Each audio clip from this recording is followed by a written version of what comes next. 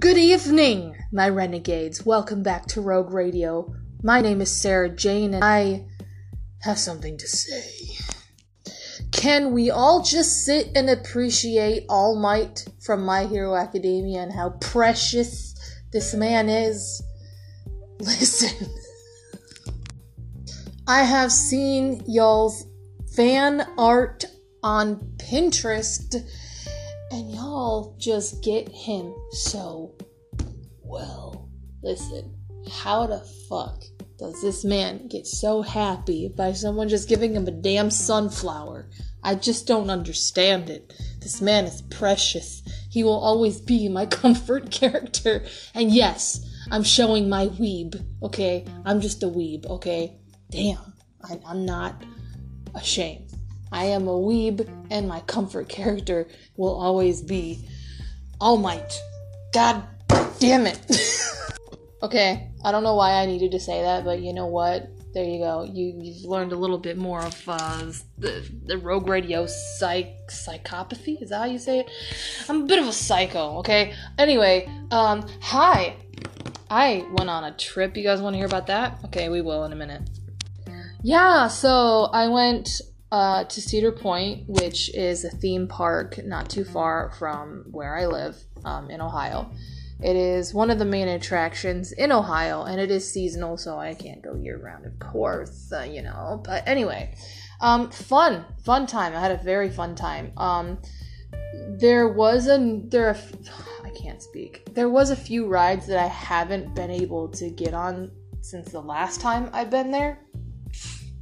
I have never been on the Rougarou, which by the time we reached the Rougarou, it was shut down for maintenance. The Val Raven I wasn't able to get on because it shut down because of, they closed at 8 at the time.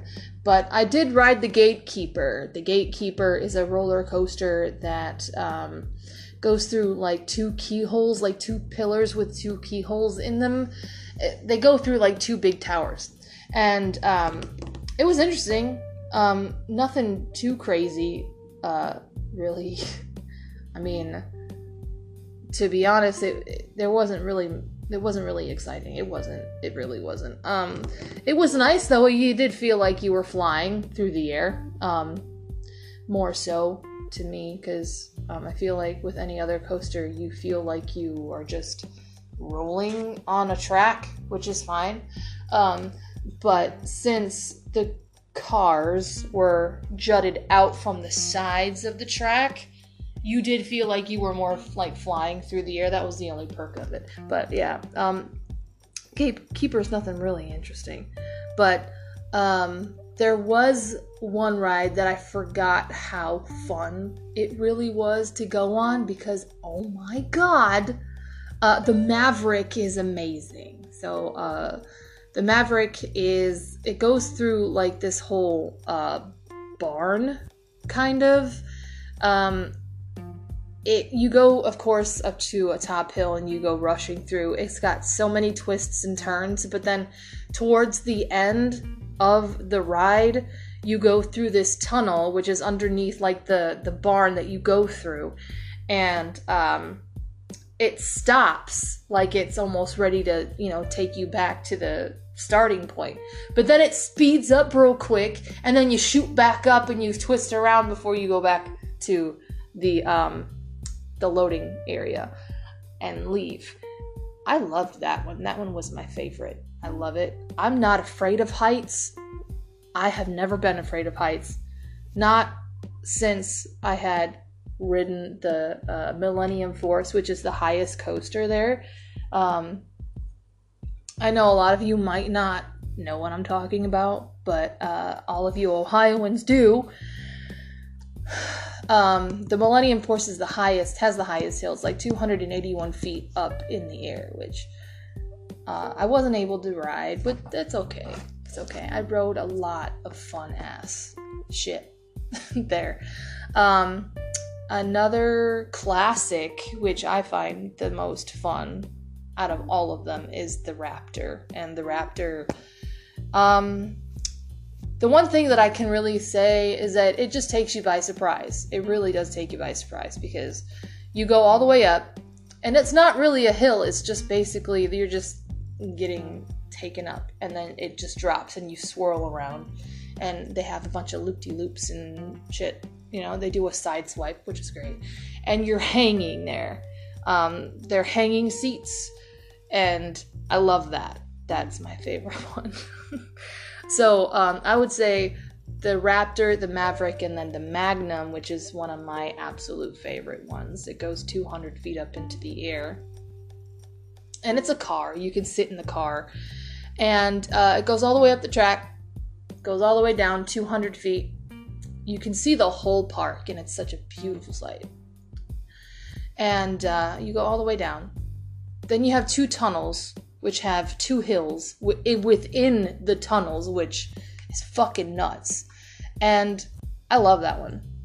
The one that I have never actually ridden, besides now, which was called Steel Vengeance, which was a wooden coaster, and I can't remember how high that one went, but I'm assuming that it went higher than the Magnum, because that one was fucking fierce. It twists you around after you go through this like huge ass hill, and you go all the way down, and then you stop. You don't stop, but you just go through like this steady track, and then you drop again. You go up a hill again and again and again. You just don't know when it will stop, which is fun. I like that one. That one was fun. It did, though, almost knock me out my seat. I'm not gonna lie. That one was terrifying. A lot of coasters don't usually scare me, but that one did, because I just don't know, man. I think it was because it was early in the year, and a lot of people at the coasters, like, making sure everybody was fastened in. Apparently, I wasn't fastened in at first, so they pushed the bar down a little farther, and I was like, okay, are we good? Are we good? Pew! Just go all the way up there. I'm just like, oh my god. At one point, yes, the bar did securely keep me in place, but my feet did leave the floor of the car. It was nuts. I liked it, but I'll never do that one again. That one was way too dangerous. Anyway, yeah, that was pretty much the whole day, the first day. Then there's a water park hotel that we had stayed in. Has a wave pool, a water park, jungle gym, and also an indoor-outdoor hot tub, which we had gone twice to before we left and went to another hotel. We had ended up going to this place called Margaritaville, which was a beautiful restaurant, and it like sat right next to an embankment. I wouldn't say it was like a river or anything, but it was like an artificial lake, probably, or a river. And they had like a waterfall right there next to the window while we were eating, and it was so serene. And they have plenty of different flavors of margaritas that you can choose from. And I was like, give me a peach flavored margarita, because anybody who knows Rogue Radio loves peach-flavored things. I'm a peach person. I drank 2 of those, and let me tell you, Sunshine had a fucking flavor. It was wonderful. I was on my ass by the time we left. And let's just say, after this experience, I'm not going to be drinking for a very long time, just because, oh my god, I almost got sick. It was bad, but it was fun. It was fun, a lot of fun. I did get sunburnt, because, you know, how pale I is. Even when I come prepared with spray-on sunscreen, Rogue Radio has to be burnt like a lobster, so my face and my arms are mostly, you know, sunburnt. It's not as bad as the last year, where I had been burned very badly twice by the sun, and I am so glad that my skin was fully healed after that. Nothing went wrong. So, but yes, that is my trip. It was a fun time. I had a lot of fun, and hopefully, I just hope that you guys are able to take a break and have a vacation too, because it's worth it. It's worth to gift yourself a nice vacation.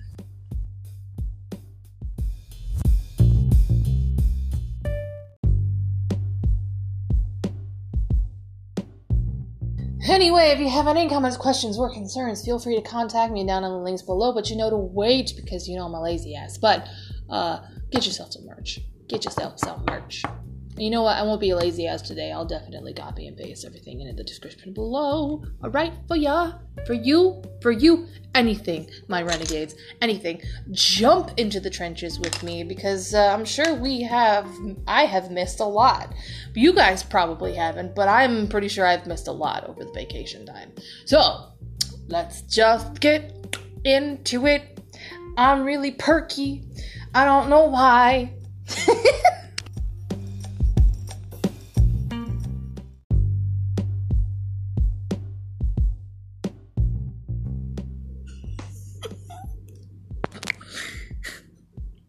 Let us just wipe our faces with the dirty ass rag politics. Let's go. I don't know why I had to say that. But yeah, let's go.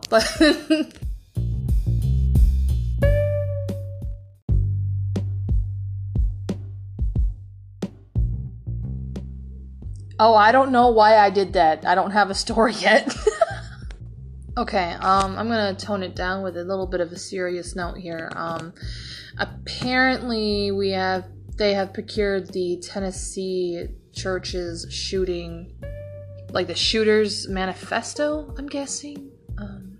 I know there was another shooting, which I'm gonna have to figure out which one, because a lot of the time, because I don't usually look at the regular news on the television. I'm usually out of the loop. I don't watch the news on the TV or anything like that. So I will definitely go ahead and cover that one as well, because I know there was one that was recent, and I don't want to leave them out either. But this one is about the Tennessee shooting that happened not too long ago. So the Nashville judge obtains Covenant school shooters unredacted manifesto. So they didn't redact it. That's interesting, because usually if there's some like sensitive content, they would redact it from the public eye, because I don't like this in a certain sense, because the press does control a lot of the information that we receive, and this is one of the examples of why. I do understand that the press want, or at least some people in the press who mean well, they want to be able to maintain the integrity and maintain like the minds of the people, especially when it comes to the news. So there's a lot of like gray area of what is necessary for us to know and what is necessary not for us to know, which I'm kind of on the fence about, because if it's really something that we truly don't need to know, it would have to be very gruesome, disturbing, and violent for us not to know. Because I do feel like a lot of the time when it comes to social media, or just media in general, there's already a lot of stuff that we do take in, whether we notice it or not.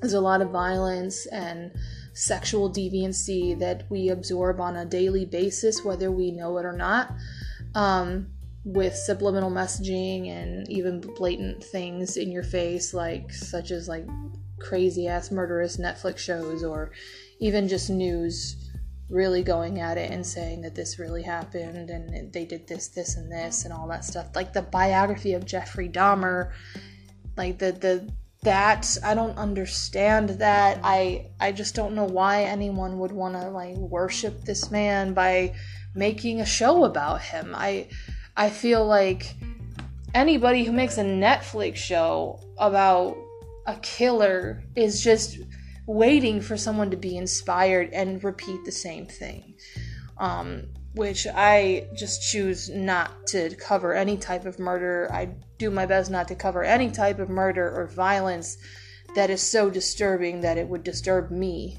covering it. I hate murder. That's something that I just choose not to cover. But when it comes to like something so heavily detailed as like the whole show about Jeffrey Dahmer on Netflix and the Ted Bundy episodes on Netflix, like no one should really know the real mind of a killer, because to me, if you go ahead and try to dive into the mind of a crazy person, at the end of the tunnel, you end up being crazy. And that's not what I want for me, and that's not what I want for anybody else. So I understand, like, the press sort of thing, where the press wants to... Am I recording? I am, okay. So the press... I do understand the press withholding some sort of information, depending on whether it's too disturbing for the public, which is fine. But I do think that a select certain of people should know. Those people who can handle it. You know, I don't know if that is ever possible, but Nashville City Attorney submitted an unredacted copy of the Covenant School Shooters Manifesto to a county judge on Friday for review after several lawsuits were filed demanding its release to the public. Local media reported that attorneys representing the city submitted 2 versions of the manifesto, an unredacted copy and a proposed redacted duplicate, to the Davidson County Chancellor's chambers for review ahead of a public hearing about releasing the writing scheduled for June 8th. 2 months have passed since the 28-year-old woman who identified as a man who this publication is not naming to avoid giving notoriety to shooters, which I love about Daily Wire. They won't go out of their way to say the person's name or the killer's name. Carried out a mass shooting at the private Presbyterian school that left 6 dead, including 3 9-year-olds. The victims' names included Evelyn Dayakis, Hallie Scruggs, William Kinney, Cynthia Peak, Catherine Kuntz, and Mike Hill. Metro Nashville police officers shot and killed the shooter just minutes after the authorities received the first call, according to a previous report. Federal and local authorities searched the property of the female shooter, where they found 5 laptops, a suicide note, 2 memoirs, 5 Covenant School yearbooks, and 7 cell phones, according to a search warrant. Why was this person looking through 5 yearbooks? That's what I want to know. Because, not to be an investigator or anything, but that just kind of stands out to me. Ow, my legs. Okay, give me a second. I gotta charge my phone. And yes, you're going to hear everything because I don't want to not record.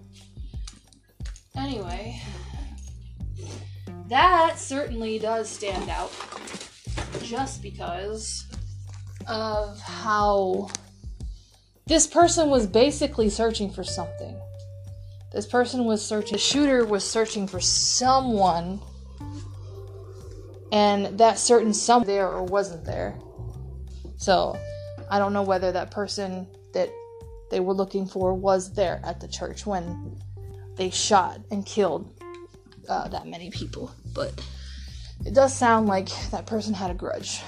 And the fact, or the reason why I believe that, is because they were looking through the yearbooks. They were trying to find somebody. So that makes some sort of sense. It's not okay, but it does make sense that they would look through yearbooks. But then again, I could be wrong. I don't know how, but... And a suicide note. Everything else. See, I'm thinking out loud while I'm just walking around. Anyway. Let me plug this up real quick.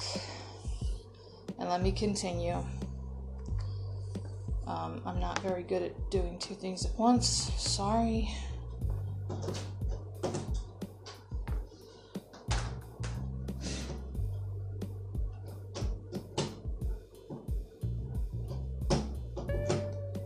Why can't my outlet just do what it's supposed to do? Ow. Okay, I'm sorry. I apologize.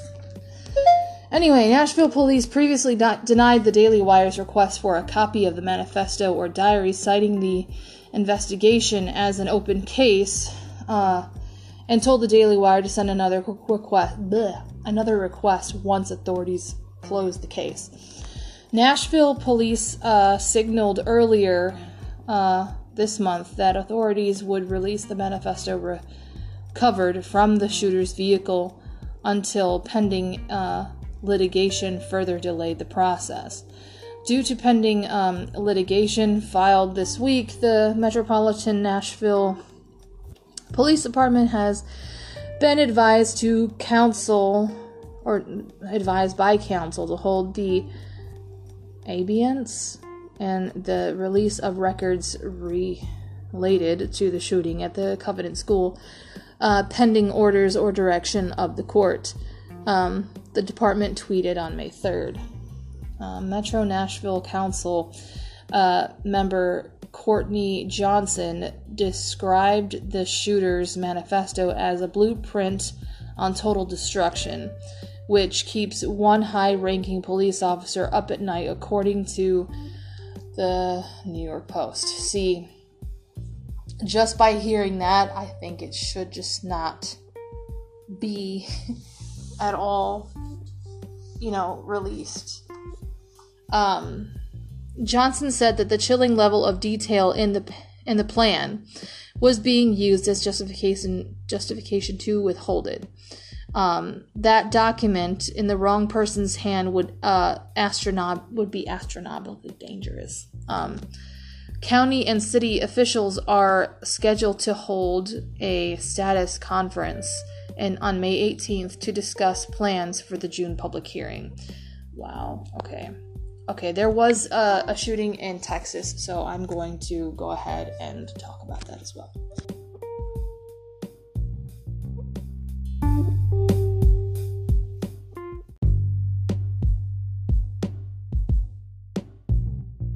Okay, so here we go.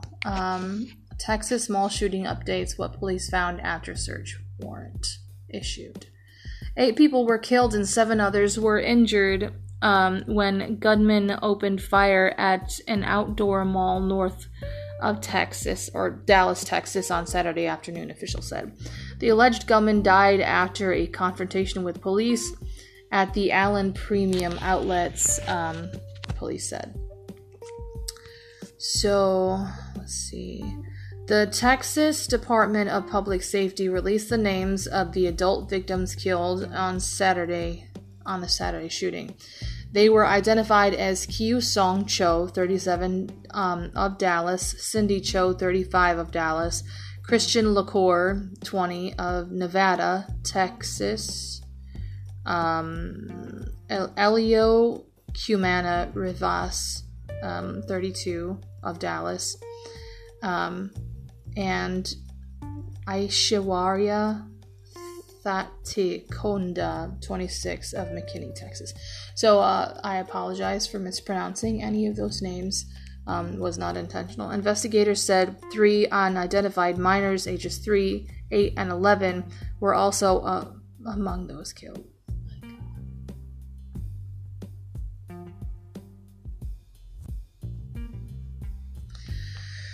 What police found after search warrant issued. ABC affiliate WFAA has obtained a search warrant return listing what was found by investigators at the suspect's home. Among the items were 3 boxes of ammo and loose rounds, a knife in a holster, 2 holsters, and a silver-colored handcuff. Jesus. According to the search warrant listing obtained by ABC affiliate WFAA. Wow. And that's it. I don't know why ABC News has decided to make it so small.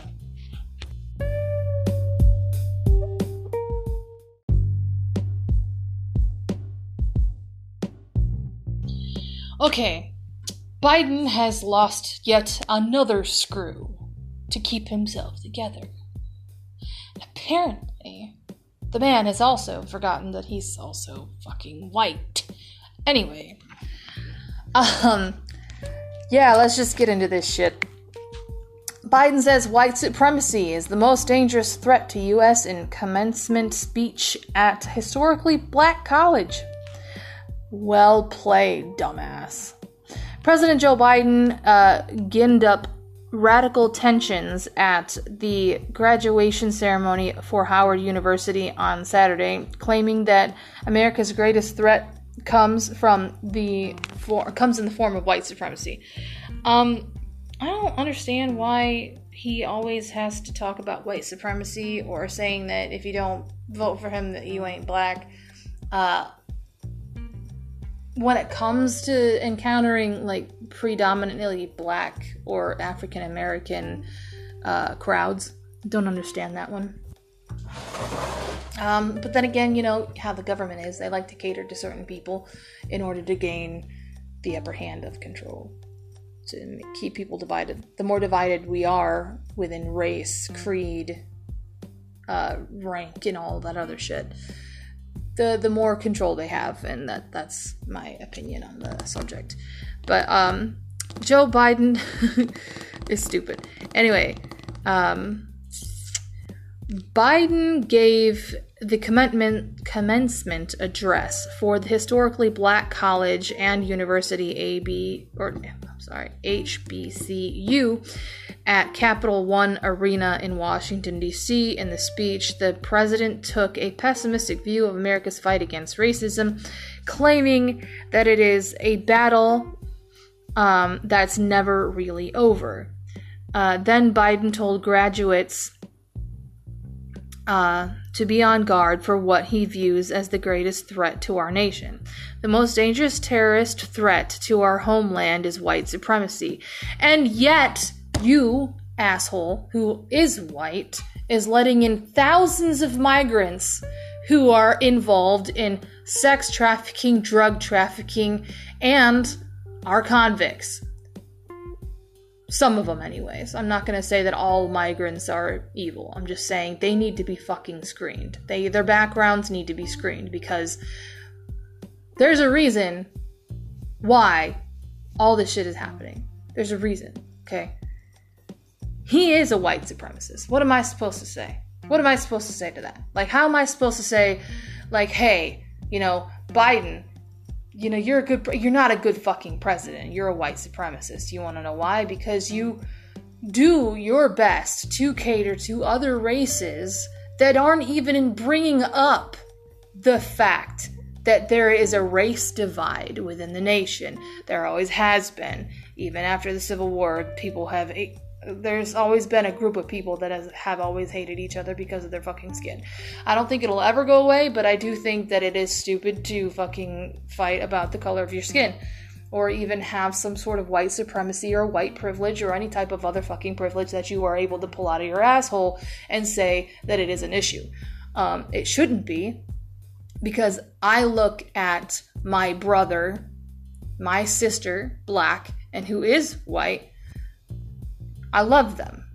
Regardless of their color, they will always be family to me. They will always be family to me. There is no reason why I should look at the skin that they have and say whatever fucking racist thing would ever. There would be nothing, really. Because I can't even think of a fucking thing to even say to someone who is my family, who is my friend, who is my acquaintance, my coworker, and say some sort of racist shit. I couldn't, because I don't see people that way, and neither should anybody else, really, Because to be honest, we all bleed the same. You know that there's been a lot of people that have been talking about that analogy, saying that we all bleed. It's true. It's true. If you mixed an African American's blood with my blood, okay, you wouldn't really know the difference unless you decided to go ahead and do something with it, like scientifically. You know what I mean? But by sight, you wouldn't be able to tell it apart at all. Okay? I'm saying that race is the most stupidest issue to bring up. I'm sorry, but that's just me. If you have a problem with that, I don't know how to apologize for that. Anybody who is black, white, gay, straight, transgender, anyone who has a difference contrasting to mine, I don't see you as what you have been labeled as. I see you as a soul trying to go through life as best as you can. Okay? When it comes to politics, when it comes to stuff like this, you know, right now, the issue of race has become a political thing.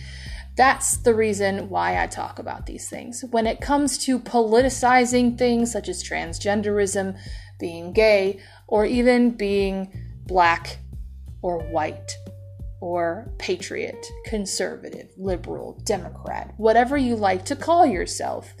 If it has been politicized, I will most definitely talk about it and how it shouldn't be politicized at all. Because everyone has differences. There's no getting around that. There's not ever going to be a way that all of us are going to be like-minded, because all of us are different.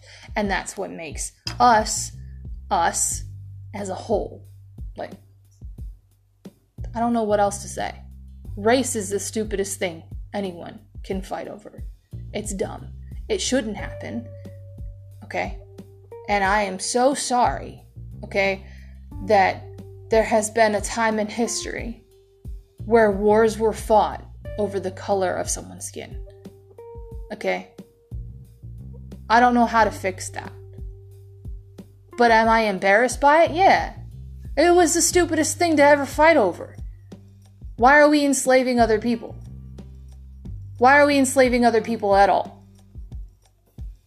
Why is this a part of history? Why did this have to happen? Because now, I mean, I've been taught that America's been a melting pot for years. That's what I learned in grade school.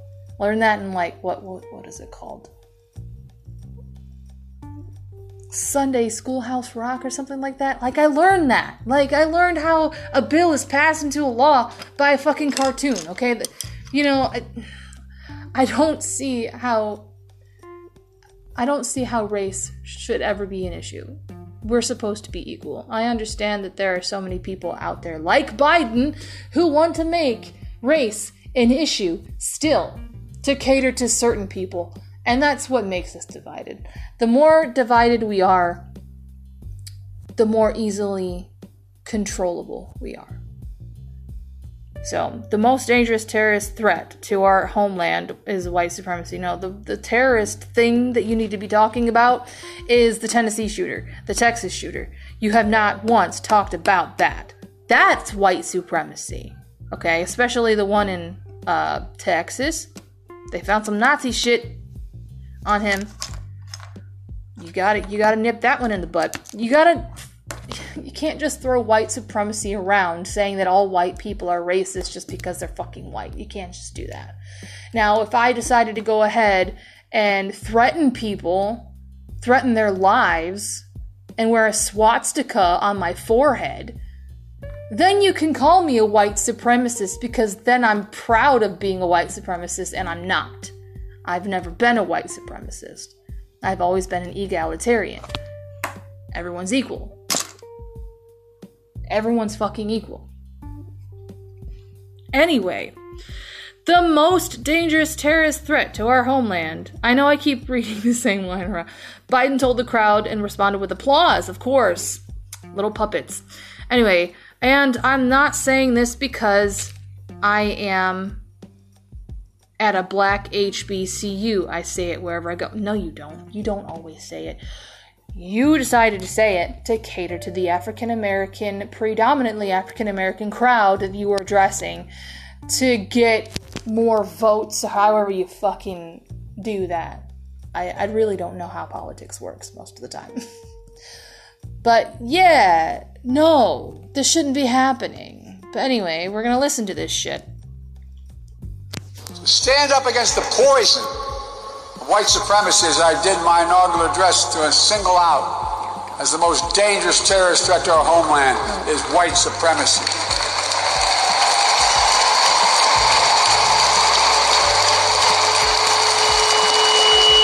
Oh. And I'm not saying this because I'm Somebody's getting fired. HBCU. I say wherever I go. No, you don't. Don't say it everywhere we go, bro. But it's okay. The Democrat president also took a veiled shot at his opponent, former President Donald Trump. Let's be clear. There are those who don't see you and don't want this future, Biden said. There are those who demonize and pit people against one another, and there are those who do anything and everything, no matter how desperate or immoral, to hold on to power. And that's never going to be an easy battle. The president attempted to encourage the graduates by telling them they represent the future of America, a future that showcases the strength of our diversity at the center of American life. How can you be diverse when you're labeling every white person a white supremacist? That is not diversity. That is division. That'll always be division. That will always be division.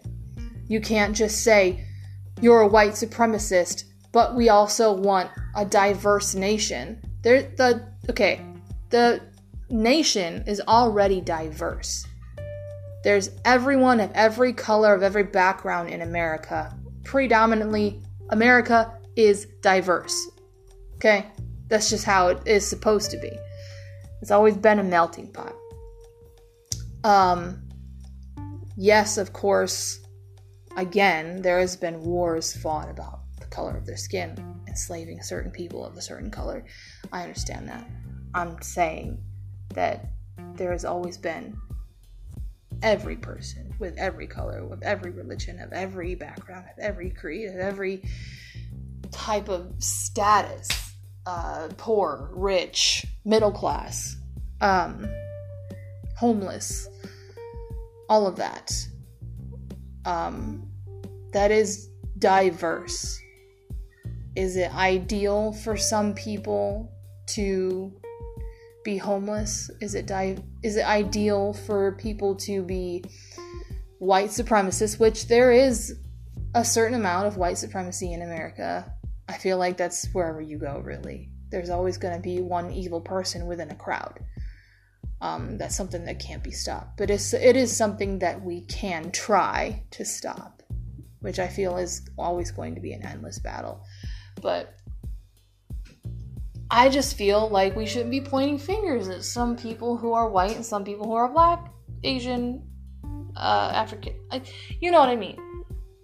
Like, we're all supposed to be working together. We're all supposed to be together.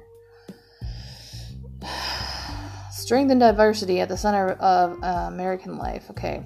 Some Howard students in the crowd, however, still protested the Biden administration's apparent failure to stand up for African Americans, according to Politico. A black child was lynched yesterday. What? One sign read, referring to the death of Jordan Neely on a New York City subway earlier this month. Oh my God, wow. Biden and Harris don't care about black people, another sign read. Biden concluded by telling the Howard grads that they represent the best of America. I know this, the president said. The oldest, most sinister forces may believe they'll determine American future, but they are wrong. We will determine America's future. You will determine America's future. And that is not hyperbole, okay? Alright, cool. I'm done. I'm done with this nonsense.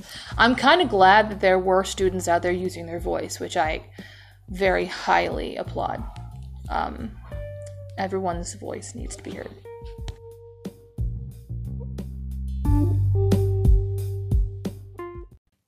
It is time to take a break.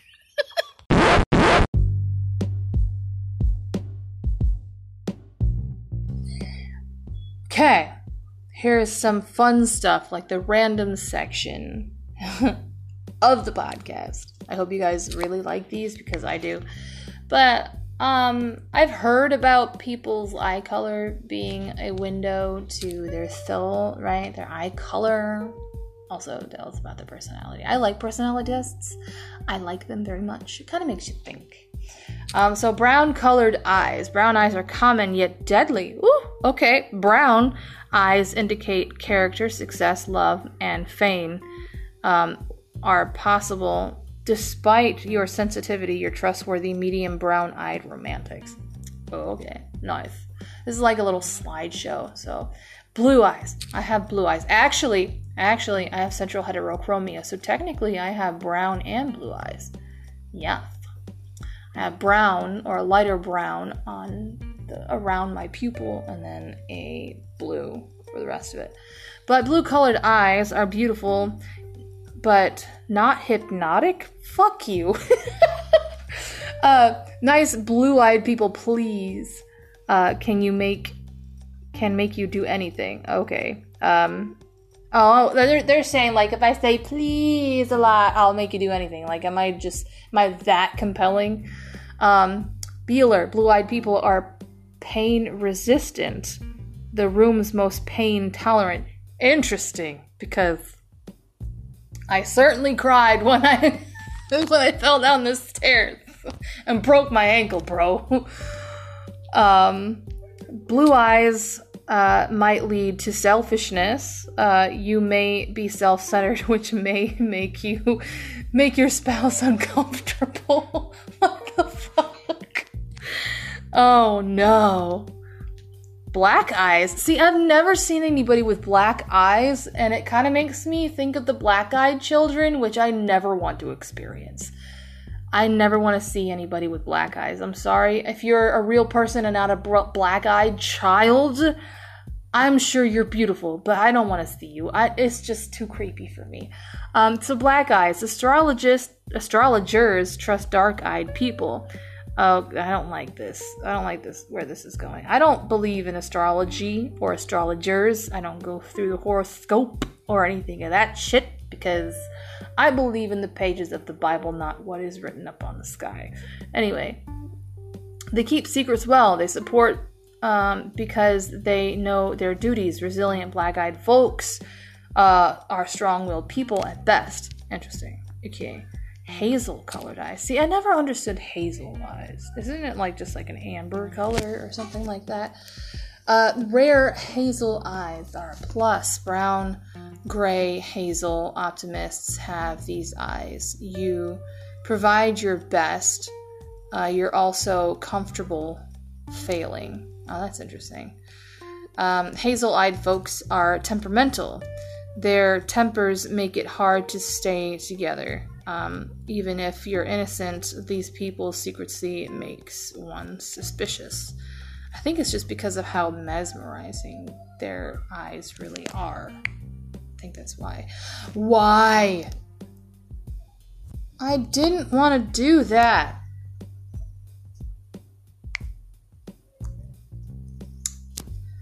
Give me green eyes. Let me just say, green eyes are pretty hypnotic. I'm not gonna fucking lie. You don't see a lot of green-eyed people, but when you see them, you know, because they hold your fucking gaze. It's like, oh, okay, yikes, you're looking into my soul. Green-eyed artists. They may chat about love, life, job, everything else, but not potato gold machines. What the fuck? I don't understand this. Comforting them is easy. Clean rooms, cozy clothes, loads of food, and the finest music. Oh, okay. So they're easily satisfied, I guess. Gray-colored eyes. His cool tone eyes project strength. These folks handle things gently and wisely. Gray-eyed people are serious. They balance work and love. Gray eyes inspire conversations. However, they typically struggle with overwhelming emotions, thus they make irrational decisions no matter the challenge. They prevail. I like that. I liked that. Okay. I enjoyed reading that. It was cool. It was cute. Anyway, have you guys ever noticed, because, I love Iceland, and Iceland has a very interesting pigmentation, sometimes with, native Icelanders. Their eyes are sometimes just this pure, icy blue color. And it is the most mesmerizing thing I have ever seen in my entire life. Beautiful.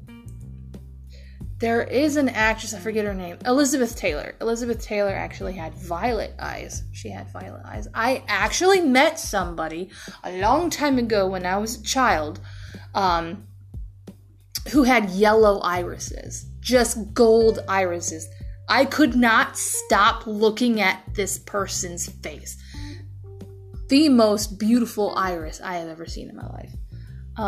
You can tell that I look at people's irises a lot. I don't know why. Maybe it's just because I'm an artist and I like drawing eyes. I like coloring eyes in and everything.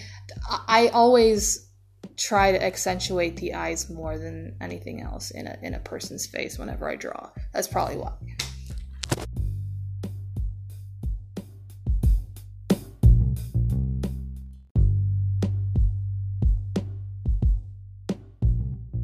As if Ohio couldn't get any more of a fucking Twilight Zone. Apparently, there's a living cloud just hovering over Ohio. And, let's just get into this article. This is interesting. Radar captures a living cloud hovering over Ohio. Photos show they're back. I'm not surprised. Anyway. The weather radar recently captured a strange cloud bearing down on Ohio, but it wasn't rain or hail. Officials say it was a tremendous swarm of bugs. Ew. I know what they are. They're either Miges or mayflies, and I hate those. Man. They're back. The National Weather Service in Cleveland said in a tweet sharing that the images of a cloud-like formation shifting over a large swath of northern Ohio, nearly covering 3 counties. Oh my god. Oh yeah, no, they're called midges. Fucking midges, man. See, Indiana, y'all have ladybugs, we have midges. Fucking hate it all. I hate bugs. I don't like it. But midges are the culprit, of course, officials said. These small winged insects are a species of fly that are invading the region in great enough numbers to appear on radar. Neighboring Michigan is also being bugged, tweets show. Man, see, we get June bugs, mayflies, and midges. I think they're probably all the same. I don't know. I'm not a big bug expert. I hate bugs, but you know what? Ohioans, lock your doors. Make sure they don't come in, because they are the most ugly motherfuckers I've ever seen in my life.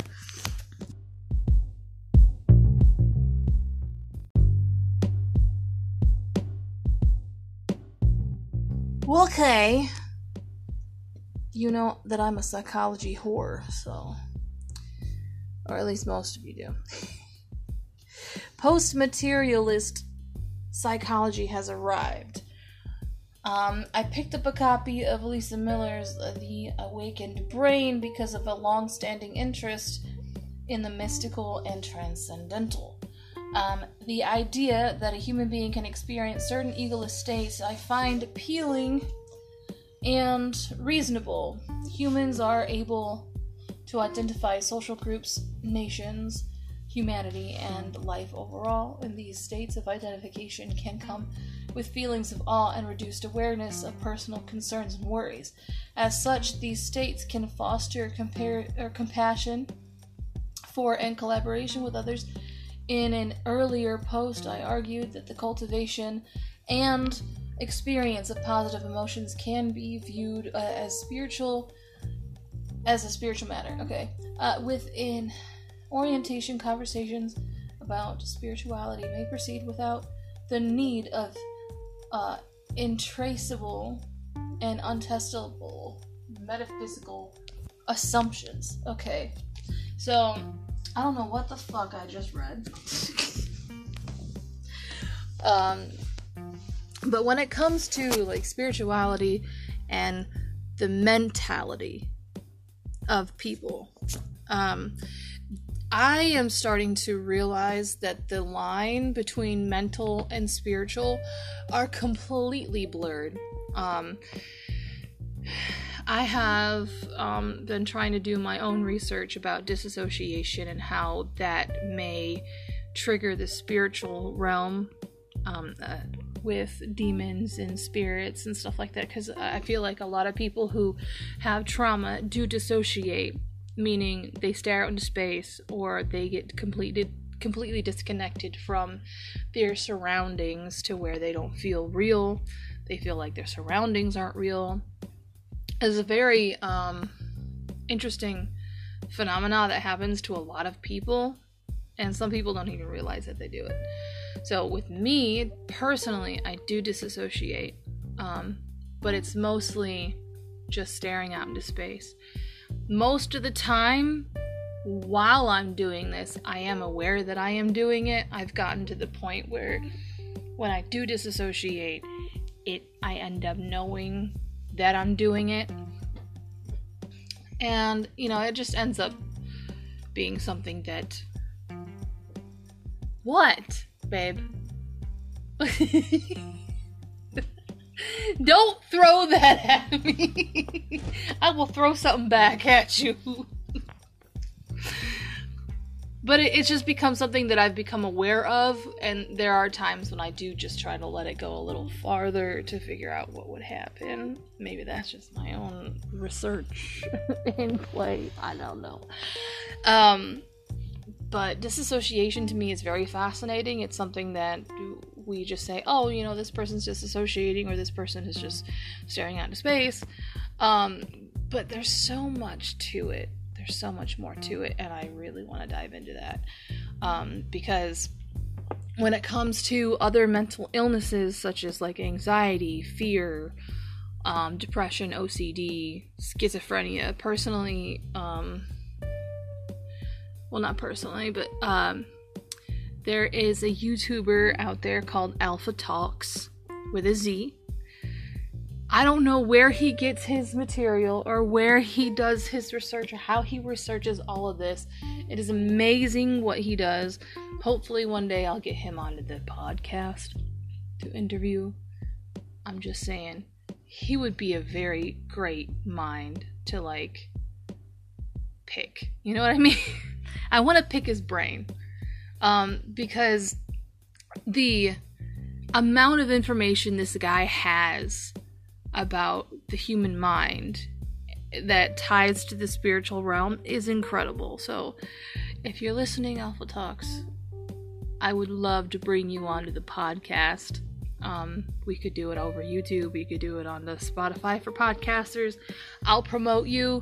You don't even have to promote me. I just love your material.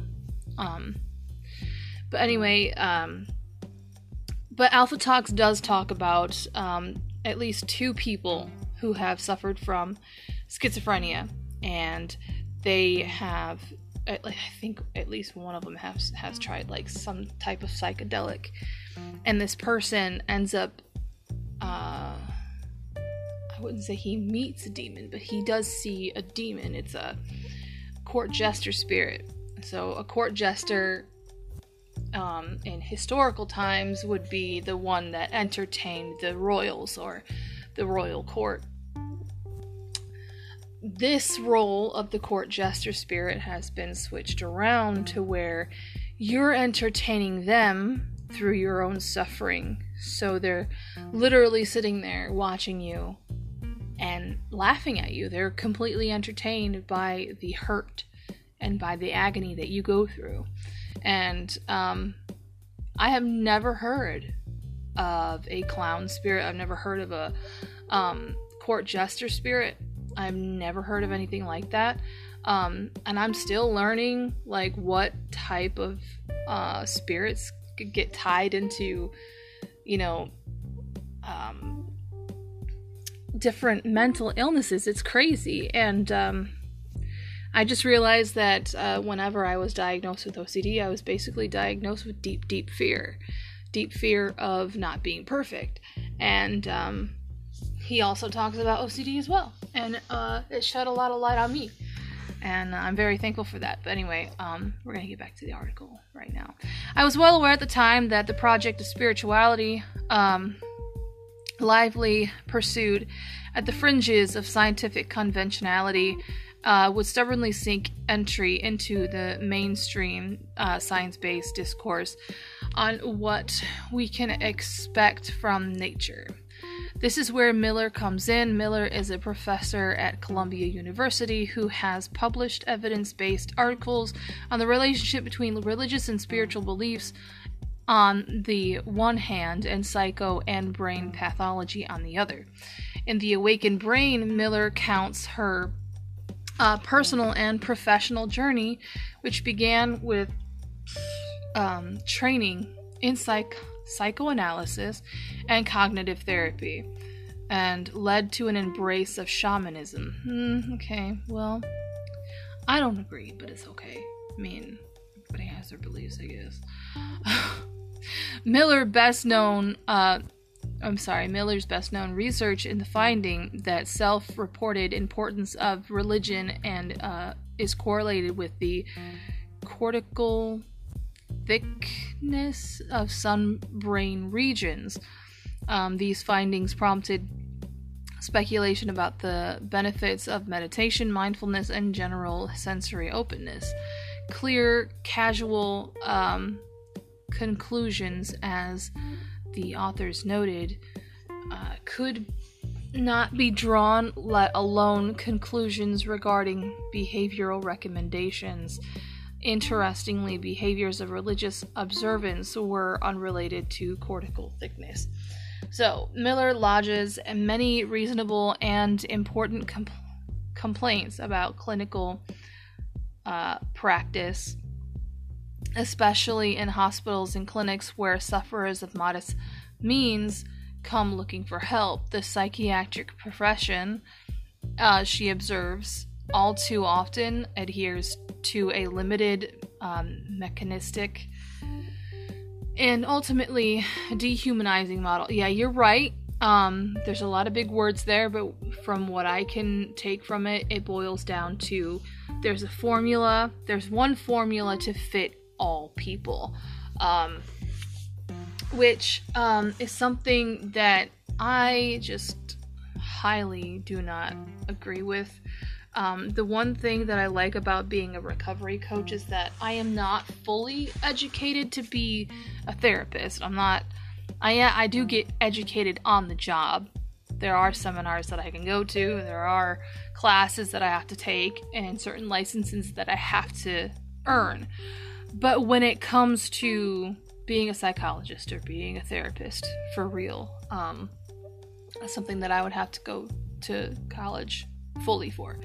But the thing is that a recovery coach is basically someone who has gone through, similar trauma and has recovered and decides to help those who are suffering from the most similar things, and help them recover as well. It's inspiring sometimes to sit and talk with the clients that I have. They are all amazing, and they're all different.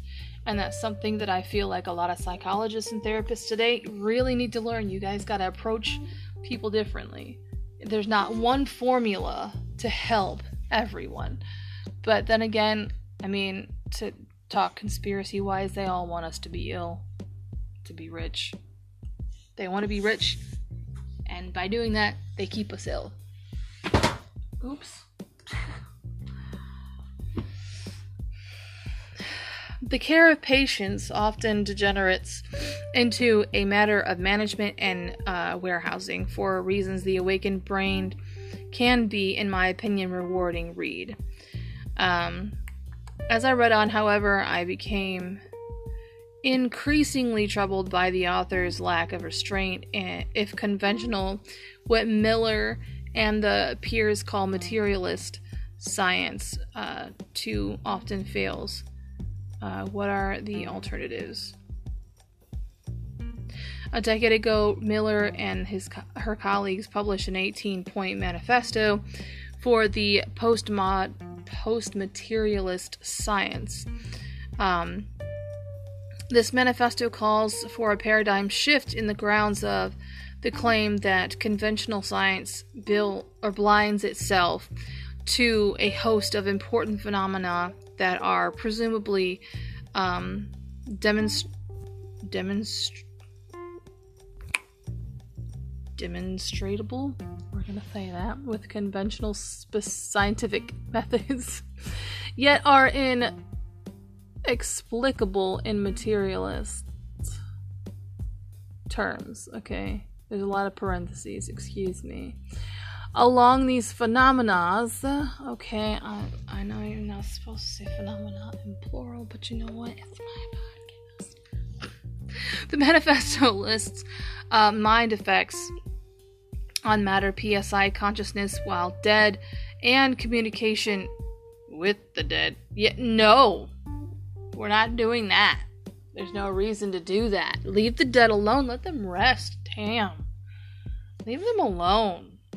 See, I'm all for trying to connect the mental with the spiritual, trying to find connections and the origins of why the brain works the way it is and why it's not working the way it's supposed to.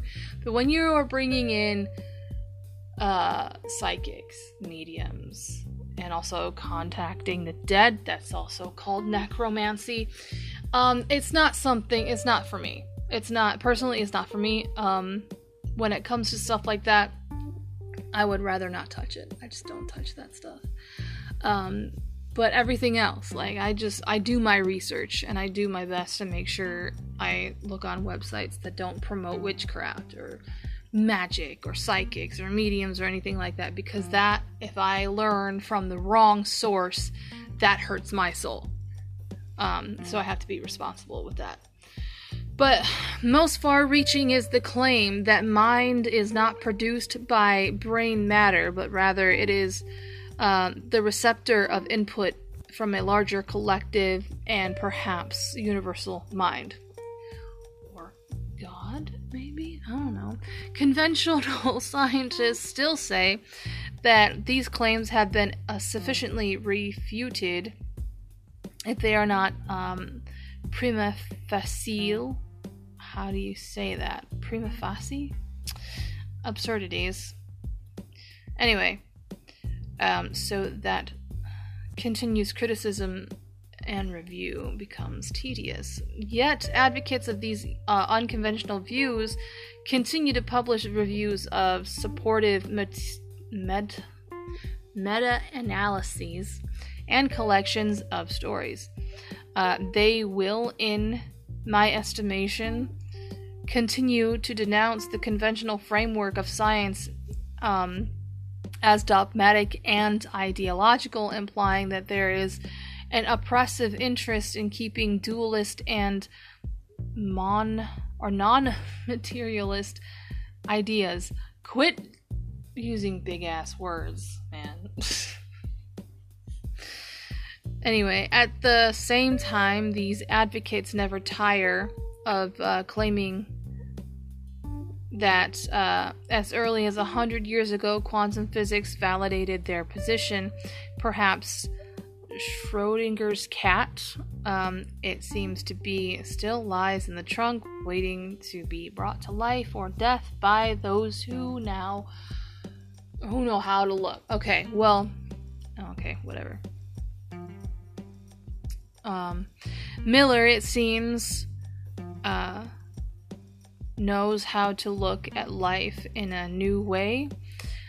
She liberally shares astounding personal experiences, such as being shown by a gaggle of honking geese how to avoid capsizing her kayak, and being asked by her yet unconceived child whether she really wanted her in this world.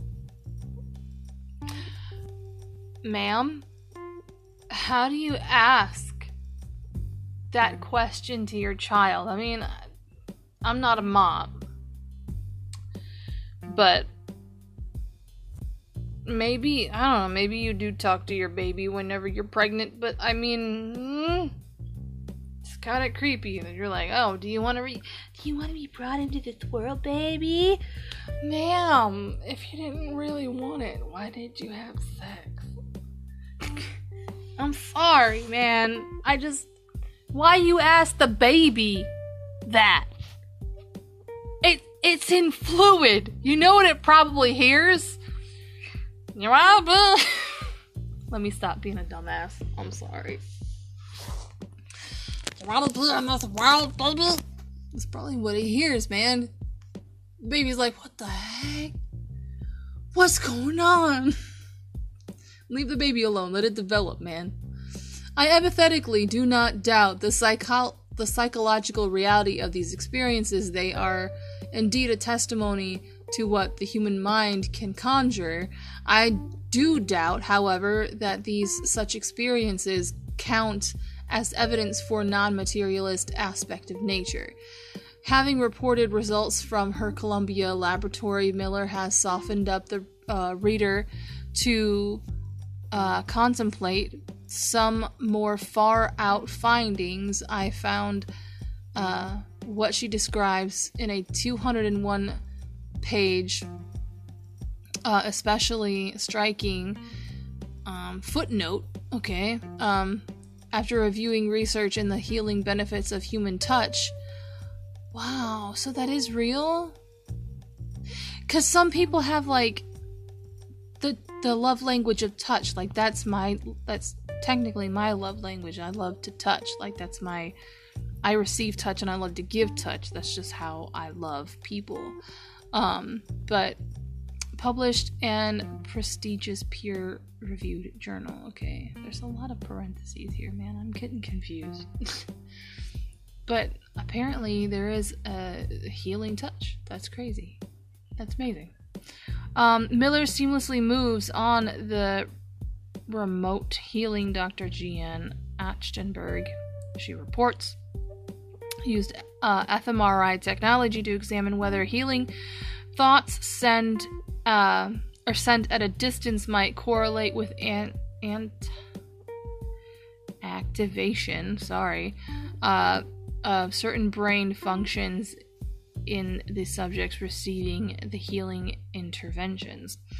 They did 9 out of 10 times in this experiment, in which the senders were indigenous Hawaiian healers. Whether other senders were tried as controls, I do not know. Okay. Nor does Miller report the technical aspects of the study that might be considered before strong inferences were made. Man, I can't. I'm out of practice. It's been a while. The study is more fully described in a book from the publisher Shambhala, which specializes in books that present creative and conscious ways of transforming the individual, society, and the planet. Miller's footnote also refers to a paper by Schwartz and Dossi, which reviews claims regarding non-local casual effects such as God help us prayers. Proponents of non-local effects tend to focus on the good ones, forgetting if there were general principles at work, We should not only delight in the receiving of healing energy, but also worry about harming energy. If prayer and blessings worked, so would, by the same logic, spells and curses. Beware of the voodoo you do. And that is very true. A lot of people right now, they're into witchcraft. They find it very aesthetically pleasing to be a witch. They find it very aesthetically pleasing to play with crystals and all this other stuff. There is a spirituality behind it. It's not fun. It's not something that you should be dealing with. It's not something that you should be letting in your home, because when you do that, you do open up a doorway into the spiritual realm, and you're inviting demons into your home. Just letting you know. I mean, if you're into that stuff, listen, I love you, and I hope one day you find Christ. But that's my take. Hi, babe. Thanks for scaring the shit out of me.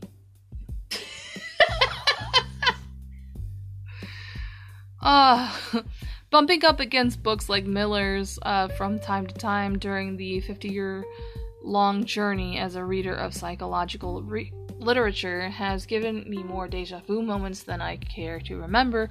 I cannot assert with religious confidence that prayer, remote healing, and conversations with the dead, in which the latter talk back. See, that's the thing. You don't want to do necromancy, man. Will be definitely disproven. Experience suggests that such claims will continue to be made, though, and that will be believed because they are cool and comforting. They also stroke the ego of the inner rebel. If one of these claims should earn the stamp of scientific respectability, today's believers can assert that they were early adopters. Until then, they are visionaries. Literally, alas, believers must ask themselves how much they were willing to stake. Will they hire remote healer before consulting the MD, and not after the good doctor has failed? It can't hurt, right? Alright. There's a lot to unpack there. There was a lot of big words too, so that took 20 minutes to talk about. My goodness. Listen, I would love to go ahead and talk more and share my thoughts about it, but I think we've gone over the hour. So thank you so much for listening, and I will see you in the trenches next time. Thank you so much. I appreciate you.